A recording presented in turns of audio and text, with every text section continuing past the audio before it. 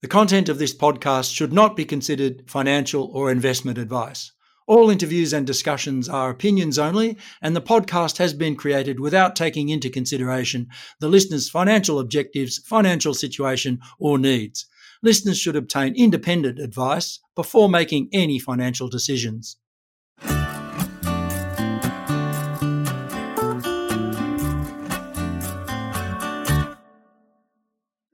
Hello and welcome to this edition of the Stockhead Rock Yarn. Today we're delighted to have again back with us the Australian Vanadium Limited, but this time we're talking to Todd Richardson, who's the Chief Operating Officer of the company, and Todd is really going to run us through the latest updates on thinking about the vanadium project that the company is looking to develop and is working on a feasibility study. So welcome to the podcast, Todd. Hi, Peter. Thanks for having me. Todd, I just wondered if we could first start off, you could tell the listener a little bit about your career path that has brought you to this position with Australian Vanadium Limited. Sure. Yeah. My career starts in vanadium, I guess, in 1997. So I've been around the vanadium industry for a long time. I started off as a process engineer in a plant in the U.S. and eventually moved to a plant superintendent and then a plant manager there, and then had the opportunity to come in 2013 to Windermere here in WA and worked there for several years, and then returned to the US for a little while. While I was here, I had the opportunity to meet with Vince and understand the AVL project at that time. And so I was glad to come here and join as part of the team to help. Eventually, I came originally to help as part of the pre-feasibility study, and then now we're working on a definitive feasibility study. Fantastic. So, yeah, we've had Vincent talking about the Windermere Vanadium project, which is, it could be seen as being a vanadium project or a titanium project or even a magnetite iron ore project, depending on the prices for various commodities. So there's lots of various value adds that can be added to this project down the track. Yeah, Australian vanadium, that's correct. So we extract vanadium from a magnetite ore. It's a titanomagnetite, so it's high in titanium and vanadium as well as iron. And we produce a concentrate from that. About 900,000 tons a year is our projection, and we extract the vanadium from that. But what's left is a titanium, an iron-rich titanium concentrate, which does have a certain value in itself. Yeah, so even the sort of inverted commas waste product from the vanadium extraction can be a valuable product down the track. Yeah, we think of it as a byproduct, not a waste product. So yeah, absolutely, a co-product. Yeah. So Todd, can you tell us where the feasibility study is at the moment? Yeah, sure. Right now we're doing a PFS update, which is due out in December of this year. A lot of changes have taken place since the project, since we did our pre-feasibility study at the end of 2018. We changed some significant portions of the process, and we've also relocated the processing plant from the Meekatharra area close to Geraldton, close to Mullewa. So we decided at that point that it was a good idea for us to just review the entire PFS and update that based on the new changes.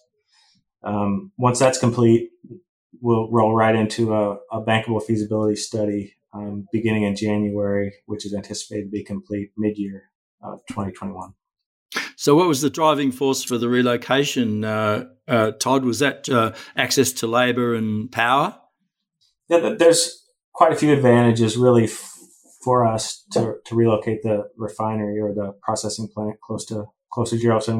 One factor is definitely that you don't have to worry so much about FIFO, and obviously that comes with a lot of its own unique challenges, I would say. But the real driving force is the gas. So it's a very gas intensive process. And in order to do it in Meekatharra, it would require running a pipeline 180 kilometers, and we just saw that as a risk that we didn't want to put into our project.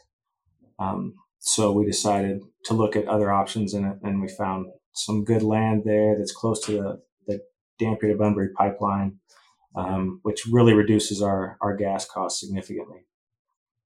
And what would be the end product of the project as it's currently configured with your pre-feasibility work? Yeah, so we're going to produce 22.5 million pounds of V2O5. It's sold on a per pound basis, so it's typically quoted that way. And about 900,000 tons of this byproduct material that we just mentioned, this high titanium iron ore, which is also very marketable. So we're doing a lot of work with our partners in China and in the U.S., identifying markets for that material as well. The vanadium, 22.5 million pounds, just to give you an idea, is about 6% of the total vanadium produced in the world on a yearly basis.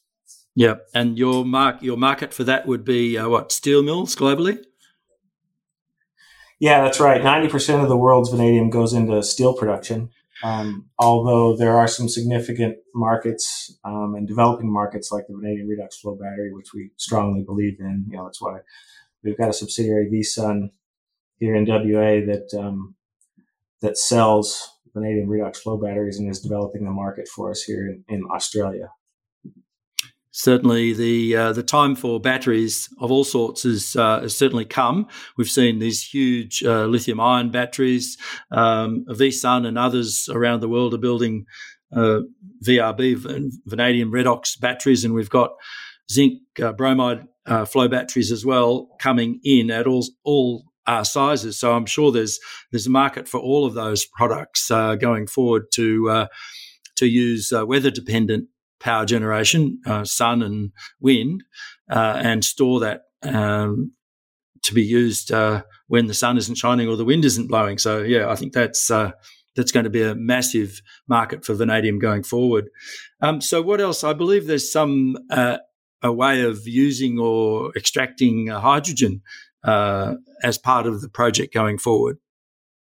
Yeah, look, we're excited about the government's approach to hydrogen. We think that it's going to be beneficial to the economy here in WA, especially, and could be beneficial to our project as well. So we're very open-minded about uses of hydrogen and how we can take advantage of that. I think it really ties into our project two different ways. One is because we are such a energy intensive process, the roasting process is very energy intensive and requires a lot of gas. One of the ways that it would tie in for us is to use green hydrogen to supplement some of that gas usage, which would lower our carbon footprint and would allow us to use renewables, for instance. That's one way we see that it could tie in. So we're investigating that. And the other thing, in fact, it's been done. There's several investigations going on in Scotland with Wood. Wood Group is one of the engineering firms that we're using, and they've looked at exactly this. Supplementing 5 to 10% of gas usage in other facilities with hydrogen as a fuel source. So that's one thing that we're pretty excited about. Yeah. So you would be able to electrolyze water and produce hydrogen, which you could then supplement against the gas, which would otherwise be used. If you could get the cost of production of hydrogen down, then that would be a useful sort of green addition to the energy use for the project. Is that the way you're currently working? Yeah, that's right. Or we could not necessarily produce it ourselves. Maybe we could purchase it from some of the other producers that are anticipating to set up plants in the near future in WA, for instance. Yeah, there's a pilot plant already considered up along the coast there, isn't there? Yeah, that's right. And we've had some discussions about that internally, and we think that if there is hydrogen available, we could definitely make use of it. The other thing that's really interesting for us is transportation. Because we've moved the location of our processing plant close to Geraldton, we've got about 360 kilometers between Meekatharra and Geraldton where we have to ship our concentrate. And as such, we think that hydrogen might be a good solution for us for transportation purposes. as a fuel. Yeah, as a fuel for the trucking, yes. If you look at 900,000 tons a year, it's hard to understand how much that actually is. But for us, that would be a quad every hour on the road between Meekatharra and Geraldton. So there's big opportunities. So a big part of our cost structure is going to be just diesel from logistics costs. So we see that as a good opportunity for us to really innovate in that space. Yeah, so we've seen around Perth over the last couple of years trials with buses using hydrogen through ceramic fuel cells to produce electricity. So the buses are electric buses, but they're fueled with hydrogen, and that would be a way for fueling trucks on the highway from Meeka to Geraldton as well, potentially. So, Todd, there's also been big development over the last week with AVL, with Cliff Lawrence agreeing to join the company next month as the non-executive chair. I've known Cliff for a number of years, and he's had a long experience on both sides of the fence as an investment banker and a mining guy, and he certainly ran Atlas Iron, produced a pretty good outcome there in difficult times for that company. So I think that's going to be interesting to have him in the driving seat as a non-executive chair of the company. Yeah, we're very excited to have Cliff join us. We've been working with him for several months on a consulting basis, and we do think it's going to be a great addition to the team. You know, Cliff also worked with another member of our board, Daniel Harris, on the Atlas board together. So definitely a welcome addition to the board, and we're very excited about it. Yeah. So has there been any change to the resource and reserve? I see I've got a reserve number, a high grade number of 88 million tonnes, grading just over 1% vanadium pentoxide. Is that the current target for the operation in the early days? Yeah, that's right. So after our pre-feasibility study at the end of 2018, we went back and we did some more drilling and increased the resource to 87 million. Now, that gives us about 23 or 24 years life. We're obviously working on that now in the PFS, but it's significantly increased the amount of life for the project. So for the PFS, we were at 17 years, producing 22.5 million pounds per year. But now it's looking, it's 20% more than that. So, has the vanadium market reacted in any way to the current shortage of iron ore? Or, I mean, a lot of vanadium comes out of South Africa. What's happened in the market there overall? The price for vanadium is still a bit low. It's lower than we'd like to see it. Part of that is driven by the steel consumption in Europe and North America in particular. China seems to be running above COVID levels steel production at the moment, and I think and between that and the problems in Brazil with the iron ore issues that they're having over there with Vale, I think that's probably what's driven the iron ore prices up. Although we haven't seen vanadium follow that trend as of yet. But I think that it's just a matter of time when the U.S. and the U.K. And Europe kicks back in after COVID, that we'll see that price increase some. There's been a bit of arbitrage in the price. It's interesting.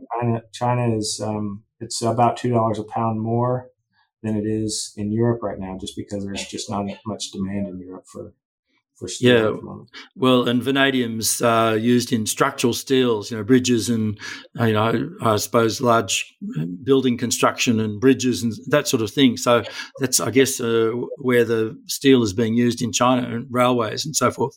Yeah, and reinforcing bar, rebar, and structural steels. Yeah, that's the primary use for vanadium. You're right, and so we see with these infrastructure projects that are bound to come in the U.S. With COVID. I think once those things kick off, I think we'll see a price rebound. And the good thing is we'll be ready with a fully funded project and ready to go forward and be the next producers. That's our target. Yeah, so I think that's when it's certainly going to be handy to have Cliff Lawrence in the chair, because he'll have a lot of contacts to be able to help with the financing at that stage as well. Yeah, absolutely. I think that's part of the reason why we brought Cliff on is because we are moving into a different phase. We're moving from the engineering phase really into the financing phase, and Cliff is, if nothing else, Cliff is a specialist in getting companies into that realm. And over that hurdle. Yeah, indeed. Fantastic. All right. Well, thanks, Todd, for coming in today and talking to us here at Stockhead.